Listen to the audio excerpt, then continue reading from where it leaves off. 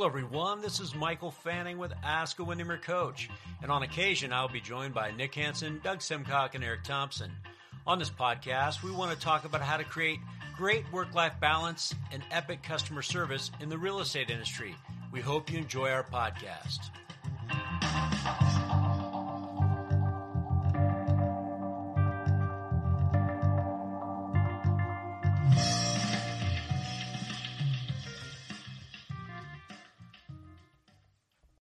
When you need mealtime inspiration, it's worth shopping Kroger, where you'll find over 30,000 mouth-watering choices that excite your inner foodie. And no matter what tasty choice you make, you'll enjoy our everyday low prices, plus extra ways to save, like digital coupons worth over $600 each week. You can also save up to $1 off per gallon at the pump with fuel points. More savings and more inspiring flavors make shopping Kroger worth it every time. Kroger, fresh for everyone. Fuel restrictions apply. Hello, everyone, and welcome to Ask a Windermere Coach. My name is Michael Fanning, and this is our coaching podcast where we take some tough real estate questions and situations, and we give you some answers and some strategies to help you give great client service to your customers and also get you educated a little bit in the process. And I'm super excited today because I have our one and only Matthew Gardner, our economist for Windermere. But by the way, Matthew, are there any other real estate companies that have an economist? Not traditional. Well, by the way, hello, Michael. How are you? Good. How are you, Matthew? I'm doing well. Thank you. That introduction's done. In terms of traditional, no, I think we are still the only one in the country that has one. Now, obviously, the Redfins will have you do, but I don't really count them as traditional brokerages. So are we the only one? It's my understanding, yes, we are. Well, I got to tell you, we're super lucky, and I am always thrilled whenever I listen to you talk because you always bring great information. And I thought today we would cover basically 4 questions that I keep hearing in our coaching calls that keep coming up. And I just want to do this podcast so that our clients can really maybe get better understanding of how to communicate better with their clients in terms of what's happening in real estate. So the first question that we get is this one: is the appreciation going to get us in trouble with the housing market right now in the future? And that is a question I get asked an awful lot as well.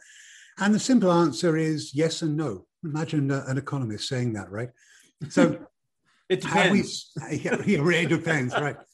So here's what's happening. I mean, we had appreciation across the country, last year of over median home price up over 9%, I believe, and a massive number. If you go back in history, it's been beaten a couple of times over the years. But generally speaking, I mean, it's way up there. So we're seeing that. Is that a concern for people like myself? Absolutely it is. But there are reasons, and lots of reasons, why we've seen such a rampant rate of growth over the course, certainly of the last year. The first one is inventory. There's nothing out there to buy. We have more demand than we have supply. Now, go back to Econ 501, right, when you're at Western Washington. Right. Go Vikings. It's when you have more demand and supply, what happens to prices? If anything, they go up. And that's what we saw. But at the same time, we also saw mortgage rates drop by almost a full percentage point through the COVID-19 period. So it gives people a lot more buying power. And several other things have happened as well. Prices went up because, to a degree, due to work from home. And now, how has that impacted markets? Well, for those people that have the ability to work from home, most of them are homeowners as opposed to renters. Well, perhaps they live in Seattle or in King County, and they're being told by their companies, you can come into work, but only a couple of days a week. So I really believe it's going to be a blend. It's not going to be all or nothing. Right. Then they can say, well, great. I can take the house, I can sell the house that I've got, cash out of it, go to north or south or even west out of Kitsap County, and we can I can buy a home there for a lot less money, put down either a massive down payment or pay all cash. We are seeing those situations as well. And when you do that, if you're moving into cheaper markets, that can boost the overall rate of growth. So is it a worry? Yes, it is. And it is because there must always be a relationship between incomes and home prices. We broke it, and we have been breaking it for the last several years. So do I expect to see a massive contraction, the same way we saw in 08, 09? No, I don't. but we are reaching that inflection point and that ceiling. What does that mean? Well, I do expect to see that home sellers, for example, who've had their own way for a very long time, well, it's quite likely that their expectation for what their home is worth could possibly be above what the brokers out there who are valuing their homes believe it to be. And I would advise all of the brokers listening to this, stick to your guns. You will always know far more accurately how much somebody's home is worth more than they will. Right. And so we've seen this massive surge and sellers getting basically whatever they wanted to. We're starting to see already a softening in list prices. And that means ultimately over time that rate of appreciation is going to slow. Is it something to worry about? Are we in a bubble? No, we are not. But we cannot continue at this rapid rate of appreciation well above the levels of income growth we've seen in concert naturally with mortgage rates, which have started to rise. And mortgage rates, 30-year fixed starting with a 2 handle, they're gone, they're behind us. So we're going to be in the threes, certainly for a while. 4+% mortgages, they're a ways off, but we're not going down in terms of rate. We're starting to go up. And that, again, will act as a bit of a headwind to price appreciation. Right. I have a real quick question, just side note here, because I heard this the other day. Somebody said that sales are higher than they were last year. So we're doing more, but someone said, it's not so much an inventory issue as it is a demand issue. Kind of like when COVID hit and all of a sudden you couldn't find toilet paper anymore. We had toilet paper, it was just being bought up so quickly that it felt like it was non-existent. Is that kind of similar to what we're seeing today? Actually, no, it's not. If you look at the country, inventory levels in March were a hair above 1 million units. The long-term average going back to 1968 is about 2.4 million. Mm-hmm. So it's certainly not normal. You can try blaming COVID, but there's another more unique reason why this is the case. And that is the fact we haven't been building enough housing for a very, very long time. And as we create new owner households that want to buy, if we're not building more because we're creating new, so you can't just take the existing inventory, because we're creating more households and those dying or going into assisted living, it doesn't work. And so we need to build more. The good thing is permits are up, starts are up significantly. Homes under construction are, which is good, but it's not a panacea. It's not going to answer everything for the simple reason that it's very, very expensive to build a home. Lumber prices are up by 170%. Yeah, I saw that. I went to Home Depot to get some lumber, and I was just amazed. Oh yeah, you've got to pretty much kind of mortgage your kids' college fund in order to pay for it. So it's very, very hard. So you've got construction costs are up, material costs, labor costs, land costs. So that means, unfortunately, that the price that a builder has to sell the home for has to reflect those increased costs. And that can make it to a degree unaffordable. And so they're not, even though we're building more, it may well not be the answer to the question. And there will still be significant issues when it comes to existing inventory. And also there's one more thing, Mike, and it's this. In America now, we live in our homes for twice as long as we did 15 years ago. Right. We're not moving as frequently. So we're not seeing that churn. We're not seeing that turnover. And that, again, is another problem if new construction is not keeping up. So the lack of inventory, the lack of new build, and also the lack of resale because people are staying in their homes longer. That's absolutely right. Yep. So this question comes up. So will we see a more normal market later in the year or later in 2021 or into 2022? Will it start to, I guess, normalize and not be so frenzied right now as we're seeing it? I think I'd love to tell everyone that, yes, we're going to be back to normal this year. I just don't see it. Will sales be higher? Yeah, we'll probably, if you look at US existing home sales, that's single family and multifamily, will probably 2021 to be above 6 million units.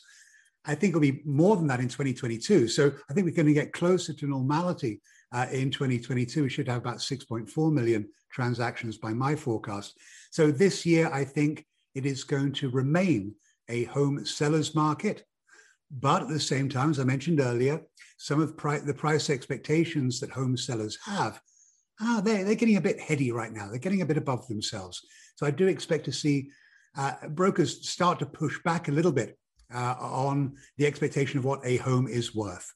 But will it be a normal market this year? Everything's pointing to the fact that it won't. It will still be a home seller's market. Still be kind of frenzied the way it is. So get your processes, get your systems up, do the best you can, offer the highest level of service you can, because we're going to see this for a little while is what you're saying. Yeah, I mean, you really got to kind of put the best offer together for your clients as possible if you represent the home seller. Try and be as competitive. Don't give the ranch away. We've certainly seen transactions. I was talking to some brokers in California. Homes sold for $1 million over list, $1 million above list price. Now, who's to blame for that? Is it the fact the broker horribly undervalued it? I would say no, it's not. It's the fact the market is so frenetic that the bidding war went on. All it takes, as with any auction, all it takes is two parties that both want it. Who's going to blink first? Exactly. Whatever the seller's willing to sell and the buyer's willing to pay. That is what the value of anything is. Okay, so we're going to take a quick break. When we come back, we're going to answer two more of the questions. So we'll be right back. Hey, everyone. This is Michael Fanning, and with me is Eric Thompson. We're with Windermere Coaching. We thought we'd take just a moment to let you know a little bit about maybe how to get your feet wet into coaching with Windermere Coaching through the Windermere Path. Eric, tell us a little bit about the Windermere Path.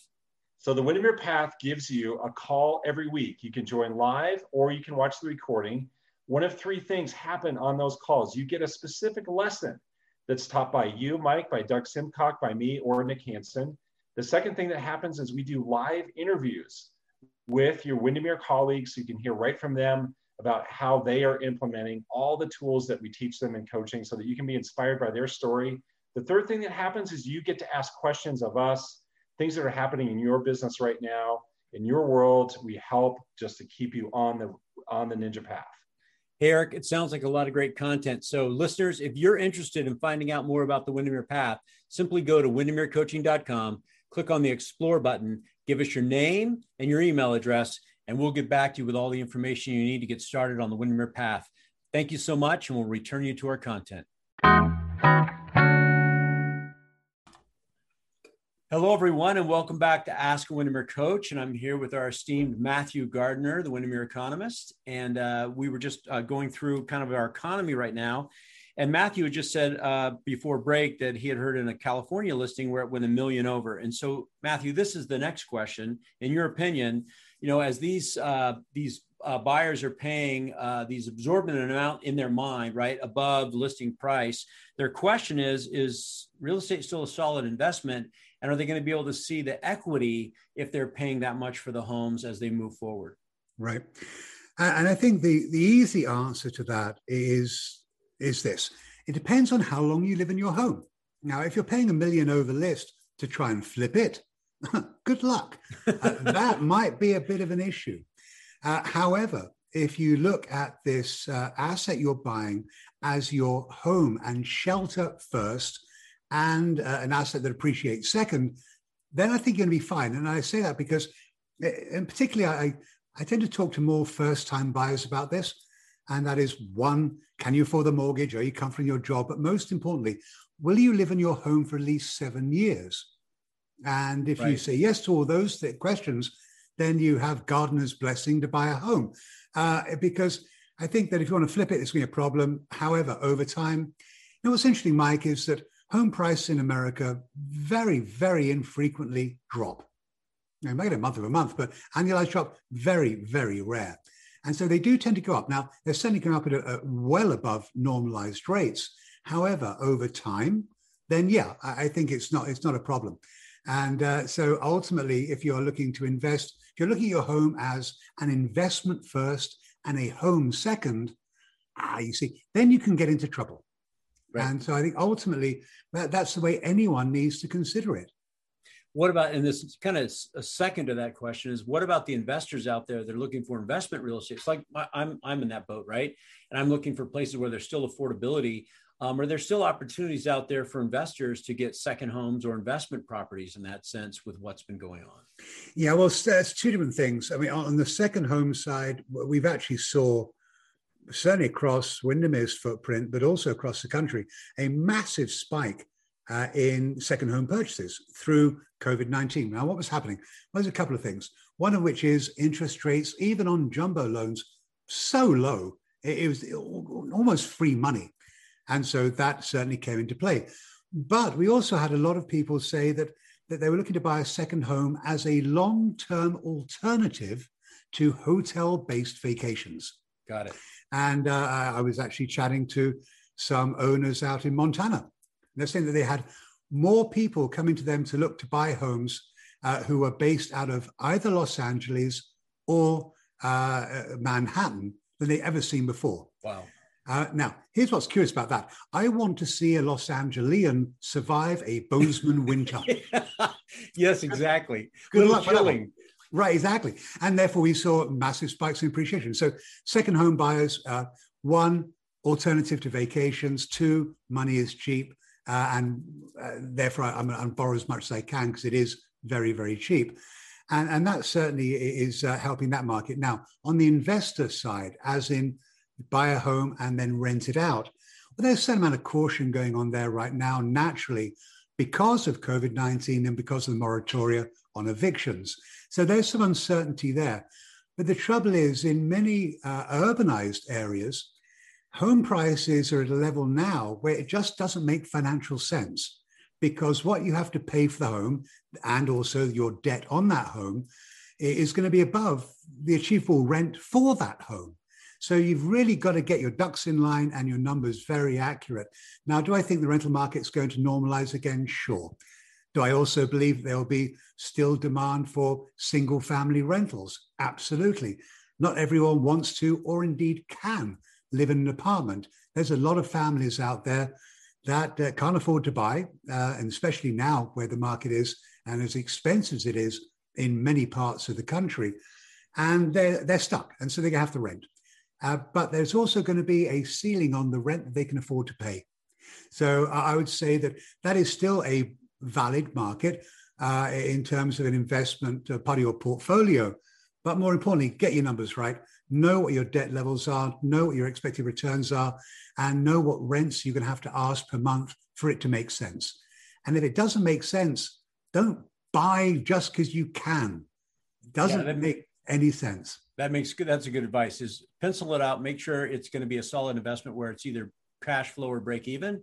Yeah. And then also too, I think it's a long-term hold. It goes back to that idea of flipping, right? It's not a flipping market. It's a buy, long-term hold, rent, and build on that appreciation that's happening on an annual basis. Oh, very much so. And that's the way to look at it. And again, ultimately, I think for most people who are investors in housing, and certainly single family housing, I mean, yeah, as you very adroitly stated, that, don't look to make money on it. You'll be making money in the long run. If you can cover your nut, if you can cover your expenses, then it still makes sense to do it. Right. But in terms of trying to make a bunch of money on it, that probably is not the way to go. I totally agree. All right. The last question we have here, which is we're hearing a lot. So buyers are getting frustrated because they're making multiple offers. They're not getting it. They're getting, they're getting beaten in their offers, and they're just getting tired. And so some buyers are saying, well, you know what, I'm going to wait. I'm going to hold off because maybe this appreciation will stop, and then I'll buy. What's your advice to those buyers that are thinking maybe they should hold off? Buyer fatigue. And we've seen it actually in 2019. We saw some interest rates changes, and that kind of made a bit of an adjustment in the marketplace. But in general, or in aggregate, it has been hard. We went through a bit of a softer period, but it certainly is extraordinarily hard now. What I would say for buyers out there, yes, it can be very, very frustrating. You can be putting together the best offer possible. You can be writing those groveling letters to the home seller saying, please choose me.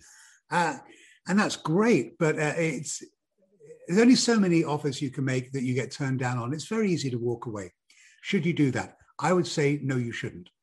As I mentioned earlier on, I think that we will see total sales velocities actually increase this year, and again, even more so next year. And so we are going to see more transactions. Therefore, we're going to see more supply. We're going to see more supply because of people moving out in some markets to cheaper markets. We're also going to see more supply because those people that can work from home, maybe their existing home doesn't make sense. It doesn't work for that environment. I mean, personally speaking, I've been working from my dining room table now for almost 14 months. A long time. A long time. So there are people already, we know this, that are looking to move elsewhere to buy a home that has a formalized separate office. But there's another reason as well. And that is a more unique one. And it's a thesis that I'm putting together right now, which is, what do we do when we look at anything too often?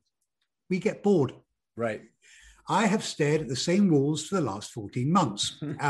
All day long. All day long and all night long as well. Yeah. And so what you see is that people are going, my living room's not big enough.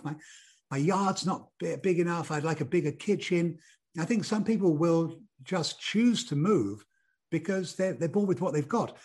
I've spent more time in my home the last 14 months than I've done in the last 8 years that I've owned it.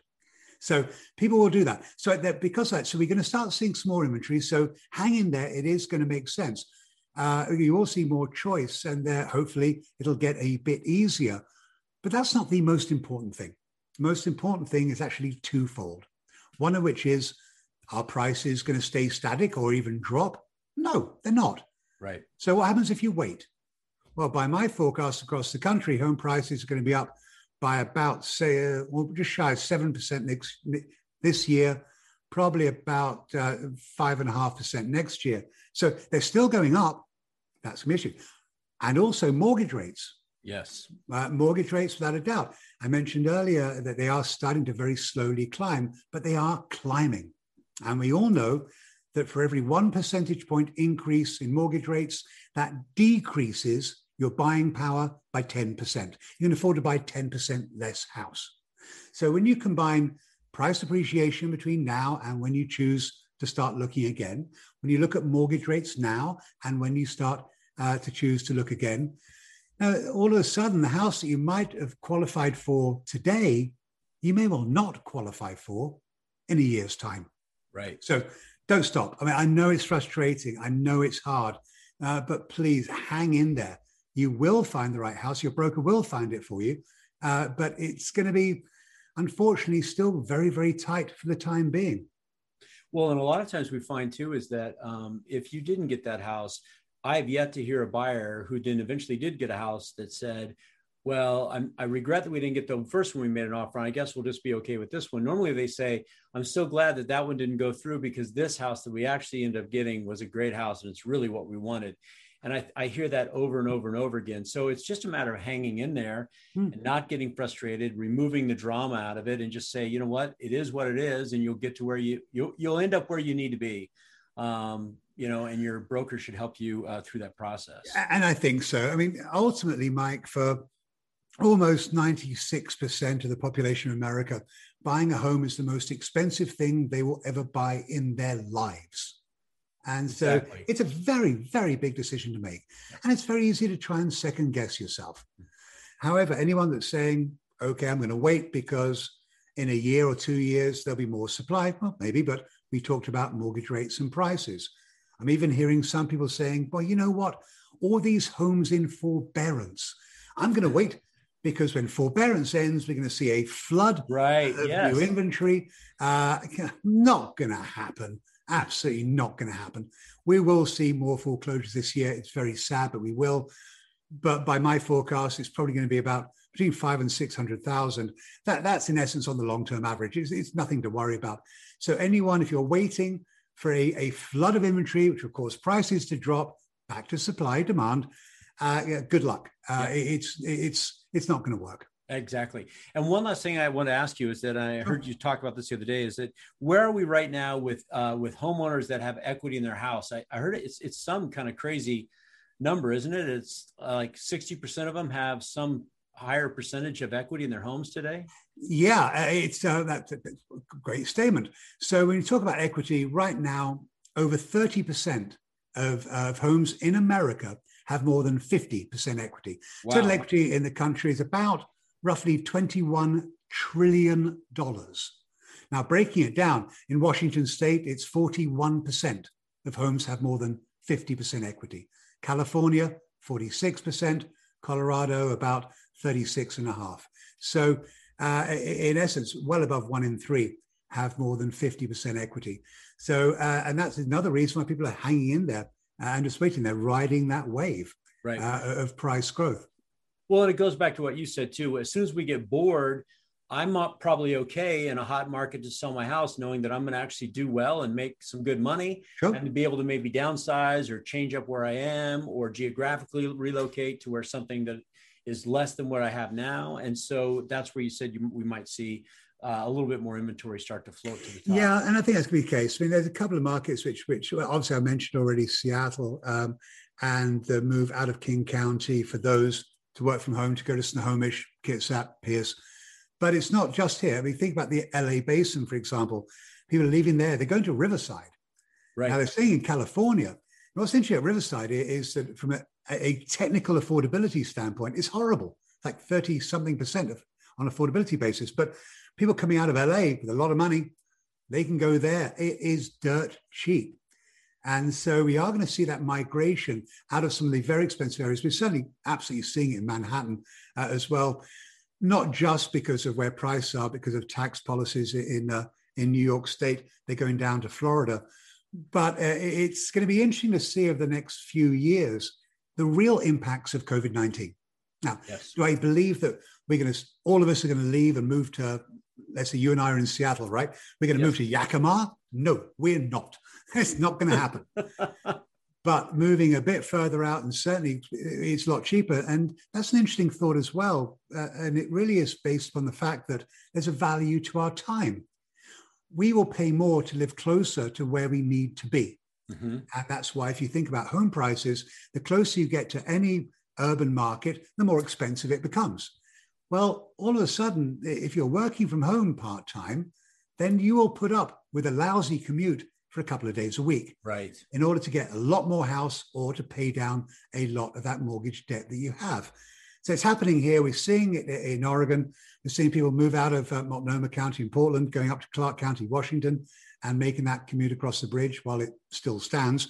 And so it's not just here, it's pretty much across the country. So we are going to see that, which in essence you can argue that that's going to cause home price growth in urban areas not to be as great as the suburbs. Maybe this is going to be, at long last, the emergence of the suburbs again. Yeah, right. Well, we're hearing that we just did an Ninja installation, and we had agents there from Idaho, from Montana, from Bozeman area, and they're saying that they're getting this big influx. There's an influx of consumers coming from some of the major metropolitan areas that are relocating. Yeah, and they are. And so Idaho, you mentioned, what's fascinating to think about Idaho has already recovered all of the jobs that it's lost due to COVID-19. It's only one other state that can say that, that's Utah. So Idaho, Boise City is doing remarkable things, great little airport, doing really well. Coeur d'Alene, the market is top 10 markets in the country, doing remarkably well as well. So what's going on there is a bit different. I mentioned earlier that, I do expect that people can move out, but it'll be a part-time. You'll be away for a few days from the office and back in. However, on the longer term, we think about major businesses where they used to have like the mothership, right, the central office, and grow there. Well, now many are thinking about going toward what's called the hub and spoke model. Now, the hub and spoke model is you've got the grandiose office in the middle, that's fine. Mm-hmm. But as you grow, you're going to grow outwards. So you'll see those spokes going out. Yep. Where are they going to go? Boise, Spokane. I mean, I can name any number of secondary, one could even argue tertiary markets that I think will perform well, because that's why businesses, when they grow, they're going to grow out rather than in a central location. And that's going to bring up a lot of interest in some of these markets. And Spokane is a great place. I know you were just there. And the last time I was in Spokane, admittedly pre-COVID, I saw a traffic jam in Spokane. I kid you not. Now, admittedly, it was going up the hill towards the hospital, but but it was still there. So I think that some of these other markets are ones which I think are going to do and perform better than the average, really across the country. So yeah, that's going to happen. We're going to see that interest going on there. Now, I'm not saying that home prices are going to drop in urban markets. They won't. But the rate of appreciation, given where prices are today, which are remarkably high. Now, it could be Seattle. It could be San Francisco. I can name several cities. But that rate of growth is probably going to be lower than you're going to find out in those suburban markets, but also in some secondary and tertiary areas that many have overlooked for a very long time. Yep, I agree with you. Well, Matthew, I want to thank you. So my takeaways from this talk today, Matthew, is that the appreciation is going on, but it's not anything to drastically worry about. We will see a normal market, but most likely not in 2021, but more closely to 2022. And real estate is still a good long-term investment, but just make sure it pencils out first to make sure that you're making a good, solid, sound financial decision.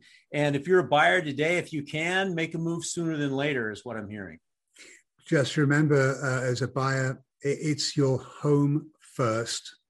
It's an asset second. Exactly. That's remarkably important. And it's so easy to forget that. Yep, I agree. Well, hey, if you're listening, if you're with Windermere, know that Matthew Gardner pushes out his Q1, Q2, Q3, and Q4 reports. The Q1s just came out. If you want to find them, they're on the Windermere blog. You can also find Matthew Gardner. It's called Mondays with Matthew on YouTube. You just type in Mondays with Matthew, and you can get all of his great advice and knowledge through his videos. And Matthew, I just want to thank you for taking the time today. Really appreciate it. Brother, delighted to see you. You're looking fantastic. And one of these days we'll both be back in the same office. Exactly. Maybe we'll do a live event again where you and I are side by side on stage. That would be really exciting to do again. I'm looking forward to that. I cannot wait. All right, everyone. Well, hey, thank you for listening to Ask a Windermere Coach.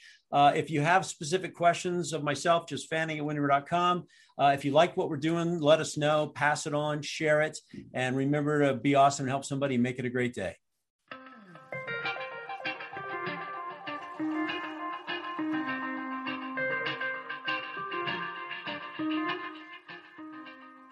Well, we hope you enjoyed our podcast. We want to thank you so much for taking the time to listen. If you found it useful or helpful, please feel free to share it and also give us a rating. Also, if you think that Windermere Coaching might be right for you, please feel free to just look us up at windermerecoaching.com. And we'll end by saying this: be awesome and help someone. Make it a great day.